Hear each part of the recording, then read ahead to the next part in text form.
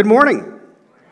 My name is Scott Gillen. I'm one of the associate pastors here from Lovers Lane United Methodist Church. Welcome to Lovers Lane this morning. Welcome to Thrive Worship in particular for this Sunday after Easter. We're in the Easter season, just like Christmas is not a day. Easter is not a day. We're in the Easter season this morning. We are starting a brand new sermon series called I Am Yours, where we are going to look at the statements that Jesus makes in the Gospels, the I am statements. In the Gospels, where Jesus tries to explain who he is as the Messiah, who God is in light of who Christ is, through these parables, through these images that are at times kind of simple and at times not so simple. Today we're going to start with his statement that he is the Good Shepherd that we find in the Gospel of John chapter 10, beginning in verse 11. So if you have your Bible with you, if you got it on your phone, you can look up John chapter 10, verse 11, and we'll just dig right in. We're going to start with the 11th verse. Jesus says this to the crowd that's gathered there, I am the Good Shepherd. The Good Shepherd lays down his life for the sheep. The hired hand who is not the shepherd and does not own the sheep sees the wolf coming and leaves the sheep and runs away. The wolf snatches them and scatters them. The hired hand runs away because a hired hand does not care for the sheep. I am the good shepherd. I know my own, and my own know me. Just as the Father knows me, and I know the Father, and I lay down my life for the sheep. I have other sheep that do not belong to this fold. I must bring them also, and they will listen to my voice. So there will be one flock, one shepherd. For this reason, the Father loves me, because I laid down my life in order to take it up again. No one takes it from me, but I lay it down of my own accord. I have the power to lay it down, and I have power to take it up again. I have received this command from my Father. That's a pretty verse. Let's hear some headlines to consider in light of this verse of Scripture. Smoking gun evidence that 9/11 was an inside job. Why people think Sandy Hook is a hoax. Government weather manipulation exposed. Hillary caught on tape birthing alien life form. Ooh, you've piqued my interest. CIA analyst, we're all gonna die. It's positive. My personal favorite, Chuck Norris takes on chemtrails. Now, you have to go deep YouTube to find that one. If these sound ridiculous, it's because they are. These are titles from popular YouTube videos from a channel called InfoWars. Have you heard of this? Run by Alex Jones. Let's look at, there's good old Alex. Hey, Alex, how you doing? That is a legitimate picture of Alex Jones, who runs an alternative news site. An alternative news site. Are we getting the streamers? Are we getting the air quotes? Alternative news site called InfoWars. He's known for his angry, over-the-top style and views that range from odd to absurd to funny to actually quite offensive and downright dangerous. And before we can write, let's put his picture up there one more time. God, look at that. That's a man right there. That's a man who knows what he's doing with tinfoil on his head. Before you write him off and laugh at him and say his views are inconsequential, I want you to know those 6 YouTube titles that I read to you earlier, those 6 videos have garnered more than 6 million views on YouTube alone. That doesn't count the views that he gets on Infowars.com. Of course, if you visit his website, you will find that not only does he sell conspiracies and crackpot theories, he also sells supplements like the Real Red Pill for real men. It supports optimal brain function. I'm sure that it does. He sells that. He sells home accessories. He sells survival kits. And guess what? Everything is on sale, right? Don't you just want to go and buy everything up? Alex Jones is crazy, but he is far from the first person to profit from fear-mongering and false claims, right? I mean, this has been going on for a long time. We know about fraudulent faith healers. We know about multi-level marketing schemes or pyramid schemes. We know about snake oil salesmen back in the wild, wild west. The list could go on and on. There have always been those who try to manipulate others into giving up their money or their resources or themselves. And this manipulation is born out of getting people to believe that they have woken up to something that everyone else just can't seem to see. For instance, the Church of Scientology. We're familiar with this one. If you've never seen the HBO documentary called Going Clear, the Church of Scientology has built a small empire since it was founded by a failed science fiction author named L. Ron Hubbard in 1954. Followers try to go clear through a series of tests where they hold a couple of metal sticks and something happens, I don't know. And they can spend an estimated $128,000 just for the right of living this enlightened life. The Flat Earth Society, this is real photographic evidence they provided me on their website. The Flat Earth Society, which maintains that we don't live on a globe but on a flat disk. If you're a part of this society, it's going to be a rough morning. They are seeing an increase in membership and support in recent years as more and more people begin to ask the question, can we really trust sneaky government entities like NASA and weird things like photographic proof that the Earth is actually a globe? And then just recently, Netflix released a documentary called Wild Wild Country. Maybe you've seen it. This tells the story of a failed religious commune in rural Oregon named the Rajneeshpuram community, which was led by a spiritualist from India named Bagram. And the members were expected to wear maroon clothing, gigam, work tirelessly for the good of the community, and take part in bizarre group meditation. I'm going to use that term loosely. Meditation rituals where clothes and social norms were rarely present. What leads people to believe that L. Ron Hubbard figured out the meaning of life? Or that the earth is flat? Or that a New Age guru is worth dying over? Or that Chuck Norris has finally found proof of the chemtrail conspiracy? Because we don't want to be sheep, do we? Who wants to be a sheep? Nobody does. We don't want to feel like we've had the wool pulled over our eyes somehow. We hate this idea that somehow, in some way, we don't see things the way they really are. And so, at our weakest, we can begin to listen to even the most insane ideas because, the more you think about it, the more you listen to it, what if they're right? Right? Jesus is speaking to a similar group of people with similar fears when he begins this conversation in the Gospel of John, chapter 10. In the chapter that happens before, in chapter 9, the chapter that is before this one, Jesus heals a person of blindness. He literally cures their blindness, and he's immediately brought under investigation because there are religious leaders who just cannot accept the fact that this man, this supposed Messiah, had the power to perform this kind of a miracle. Or if he did have that power, then something weird or strange or dark was going on, something sinister was going on that they just couldn't see. And in the verses that follow the ones that we just read, they're so suspicious of Jesus, this supposed Messiah, that they are about to stone him for blasphemy. They're about to stone him for blasphemy. They say, tell us plainly, Jesus. Tell us if you are the Messiah. They want to hear straight from his mouth, plain as English, what's really going on here. They're terrified that somehow they're missing something, that someone has made a fool of them. And Jesus says, I have told you plainly, but you just haven't listened.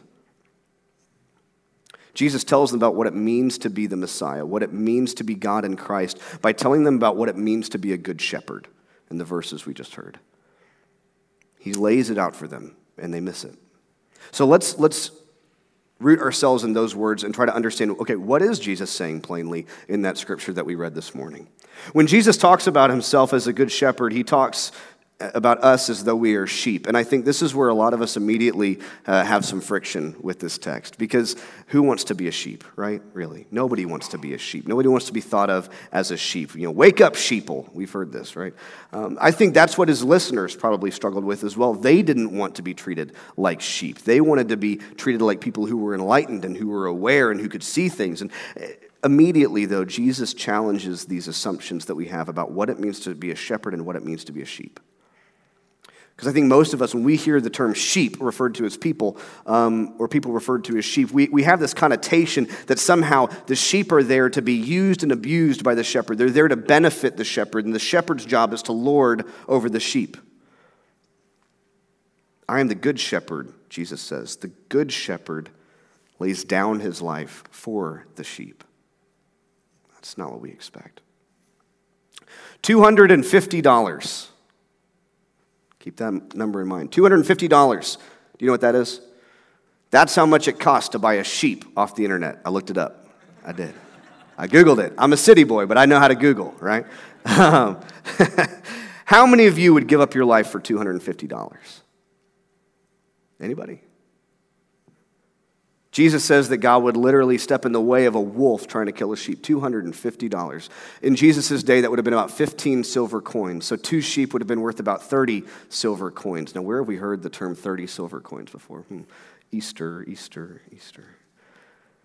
Let's be honest, most of us are not going to stop a wolf from getting at the sheep, are we?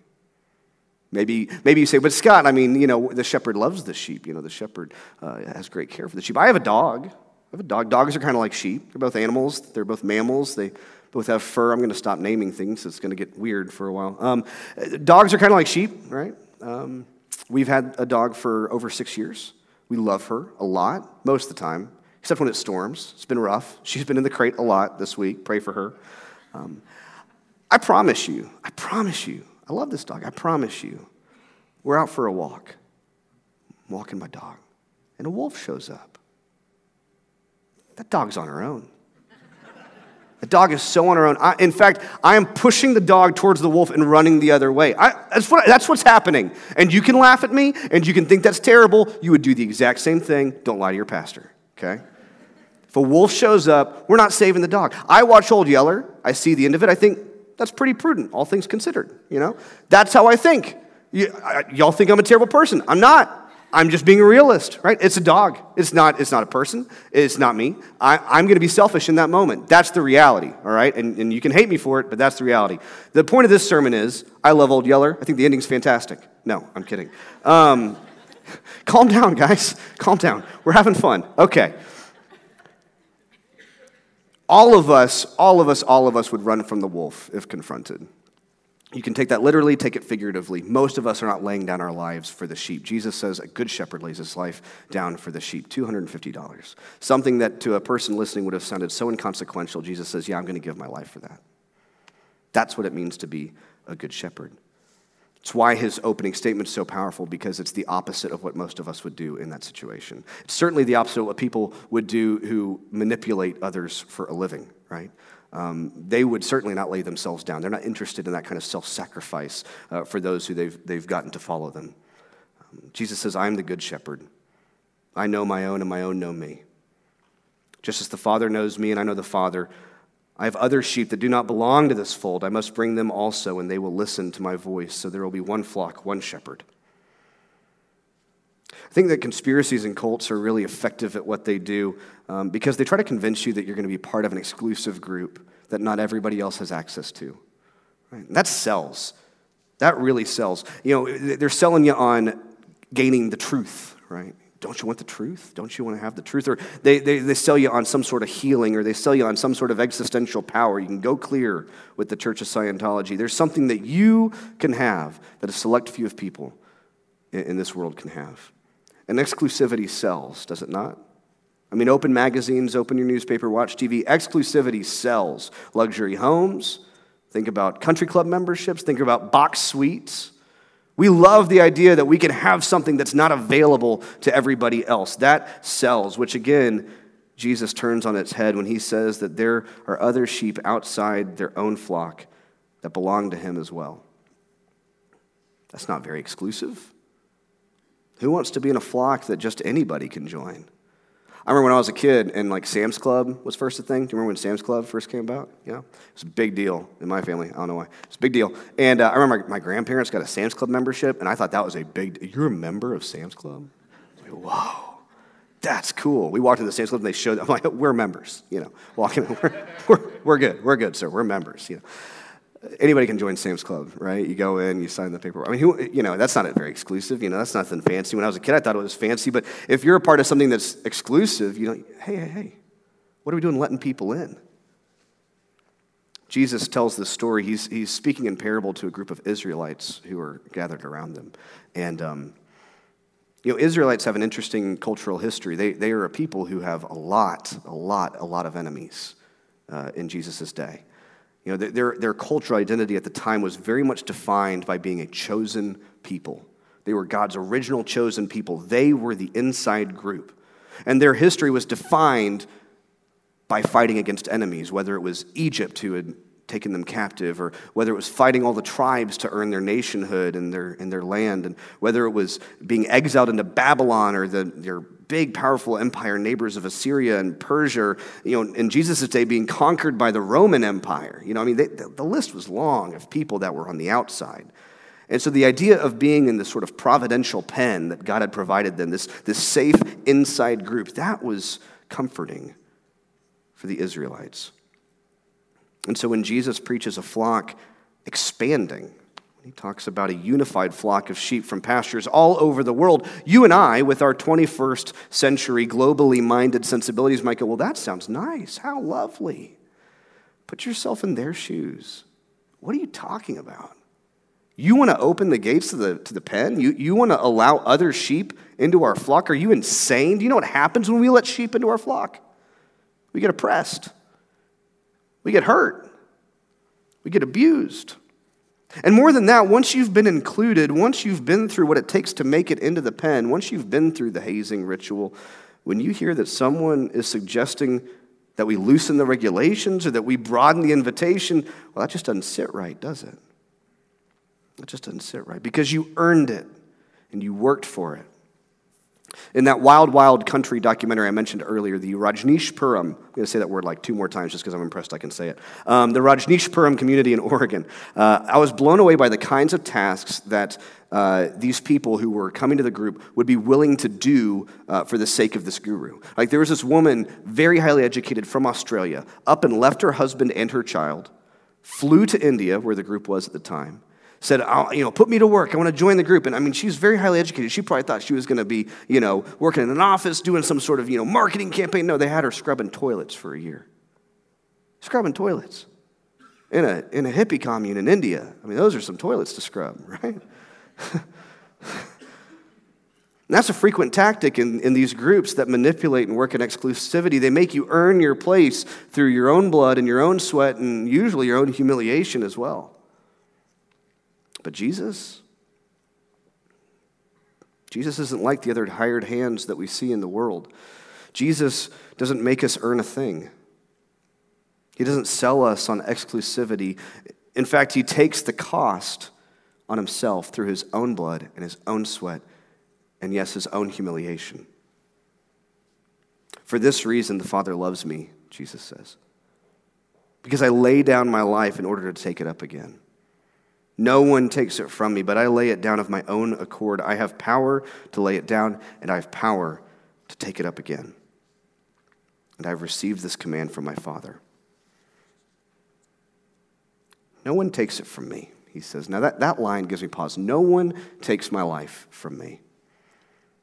It's easy to see Jesus as one who was beaten and bruised and taken advantage of by the powers that be at his day. Every time we tell the Easter story, we talk about how unfairly Jesus was treated. And it can be easy to think that Jesus was taken advantage of, that he was abused, that his power was sort of stripped from him. And that's not exactly what happens. That's not what Jesus says happens here. No one takes my life from me, he says. It makes me think of the leaders of these groups that manipulate through conspiracy or through cult. When they're backed into a corner, what do? Over and over, what do?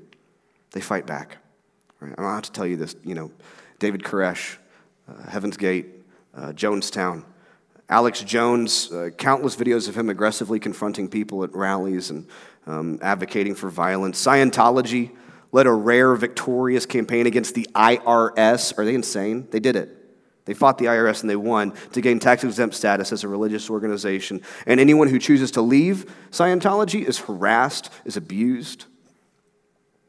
At the height of their power, this Rajneeshi cult in Oregon, they were in conflict with local political groups in the state of Oregon. So what do? They launched a bioterror attack against the city of Dallas, Oregon, and killed over 750 people through contaminating salad bars. Sheila, who was the second in command to Bagram, her name was Sheila, a name that strikes terror into anyone's heart. Sheila. Sheila is shown on video saying, I'm not Jesus, I'm not Gandhi. She says, when Jesus says you turn your other cheek, we say take both of their cheeks. Oh my gosh. When push came to shove, without fail, these cults and conspiracy peddlers push back, frequently to violent ends. That's what happens. But Jesus is different. Jesus is God incarnate. This is like a basic belief in the Christian faith. Jesus is God here on earth. That means Jesus has the power to move mountains, has the power to still storms. We see these things. Has the power to raise people from the dead. And yet when he's faced with torture and death, his own torture and death at the hands of an unchecked empire, what does he do? He accepts. He simply accepts. Jesus is a terrible cult leader. He is. He's an awful cult leader. Every whip that he allows onto his back, every nail he allows onto his hands, every drop of spit he allows to touch his skin, all of it is born out of love and out of care for a bunch of rebellious sheep. When we talk in church about Jesus laying down his life, we may have heard this in songs or in prayers. We do so because we have to remind ourselves that Jesus' death and resurrection were a choice. They were not a series of unfortunate events. They were a choice, a conscious choice made by a God so madly in love with us, his rebellious sheep, the whole world over, that he would be willing to accept the absolute evil everything on our behalf. So what do we do with a shepherd that loves us that much, that would make that kind of a choice on our behalf? First, we have to stop and acknowledge that as much as we may hate the idea, we are sheep. Say it with me, bah! You guys are good sheep. A little too good. No, I'm kidding. A lot of us hate this idea of being sheep. We hate the idea of following and not leading ourselves. We hate the idea of handing over our power to someone else. But the reality is we are all sheep, whether we want to be or not. We all follow somebody. We may think that we're enlightened. We may think we've achieved some higher level of understanding, but the reality is we all follow somebody. We have our favorite news station, our favorite newspaper, our favorite opinion writer, our favorite blogger, right? Our favorite podcast, whatever. And we certainly would not think of ourselves as sheep, but when something significant happens in the world, what do? Do you sit down and form your own thoughts, or do you go and do you look to see what that person that you respect says about this? Do you go and listen to Sean Hannity or Rachel Maddow or the New York Times or the Washington Post or Wall Street Journal? Do you come to church and listen to your pastor? Oof, that's pressure. All of us, myself included, all of us turn our attention to somebody to tell us, what do I think about this? It's not a bad thing, though, to follow people. I want to be clear about that. It's not a bad thing to listen to people, to look to others who have well-formed thoughts that we even agree with, that maybe we even want to support their views and their vision, their ideas. It's a dangerous thing to do that and not realize you're doing it, though. That's the point. It's a dangerous thing to think that you're independent when you're really not. I've got like this weird thread in front of my face that's flying around. It's dangerous to think that you're not a sheep when you really are. It's okay to follow. It's okay to listen. It's okay to look to other people. It's dangerous to not know that you're doing that. Which leads to the second, more critical point this morning. If we can accept that we are sheep, all of us, choosing our shepherd becomes really, really important. That is the most important thing we can do in our lives. Just choosing the right shepherd. Because the wrong shepherd will lead you down a dark path. The more I live, the more I realize that Bob Dylan was onto something. Bob Dylan fans in the room? Yeah, woo! He says this in one of his songs. You may be an ambassador to England or France. You may like to gamble. You may like to dance. You may be the heavyweight champion of the world. You may be a socialite with a long string of pearls. But you're going to have to serve somebody. Yes, indeed, you're going to have to serve somebody. Well, it may be the devil or it may be the Lord, but you're going to have to serve somebody. In this life, we're going to have to serve somebody. It's true. Whether we serve a leader or a conspiracy or a cult or money or our boss or ourselves, yikes. We're going to have to serve somebody. So the question becomes, who better to serve than the one who displays servant leadership, who would lay down his life for the sake of his sheep, who would lead an ever-expanding flock, who would seek out and save the lost, who would offer his blood and his sweat and his humiliation in our place. Who better to serve than a good shepherd like Christ? In a world of conspiracies and cults, of sheep growing ever more disappointed in the hired hands that we find ourselves serving, Jesus offers us a different way, a new path, a new way of living, not built on exclusivity or earned rewards, but rather on grace and mercy and his own self-sacrifice. This Sunday, I hear the shepherd calling my name. Do you?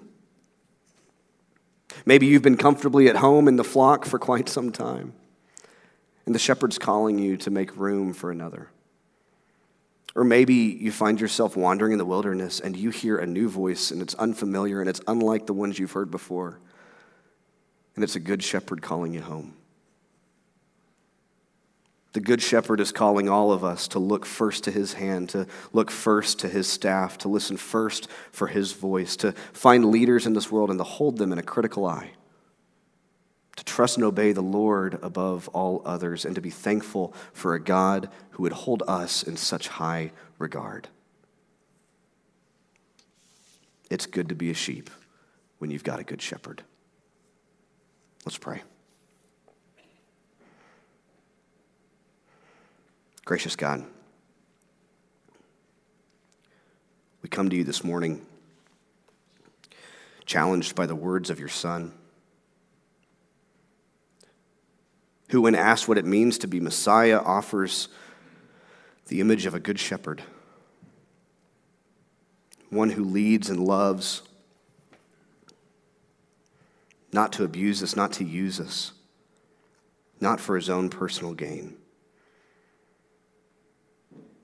but who leads us and loves us for us, who would lay down his life for us, who would take it up again for us, who would go out into the countryside, find more sheep, find those of us who are lost, find us on our most distant day and bring us back to the fold. A Savior who finds strength and mercy and power and grace, whose thought is always about what's best for us. God, we are tired of the hired hands.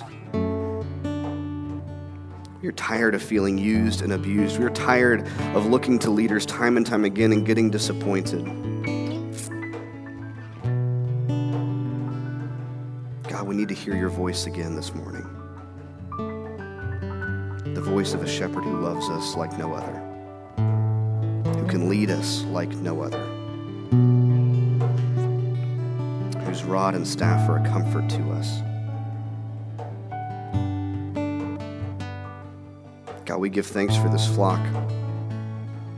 We give thanks that you name us and call us by name.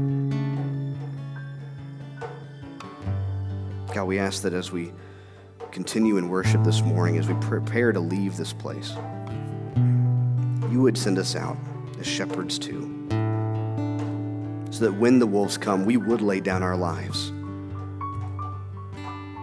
for our sisters and brothers and for you. Lead us into this world, God. Help us to extend your love and your grace and your mercy in your name to a people who need to hear it. Help us to invite them to know a good shepherd. All this we pray and we say in your Son's holy and resurrected name. Amen.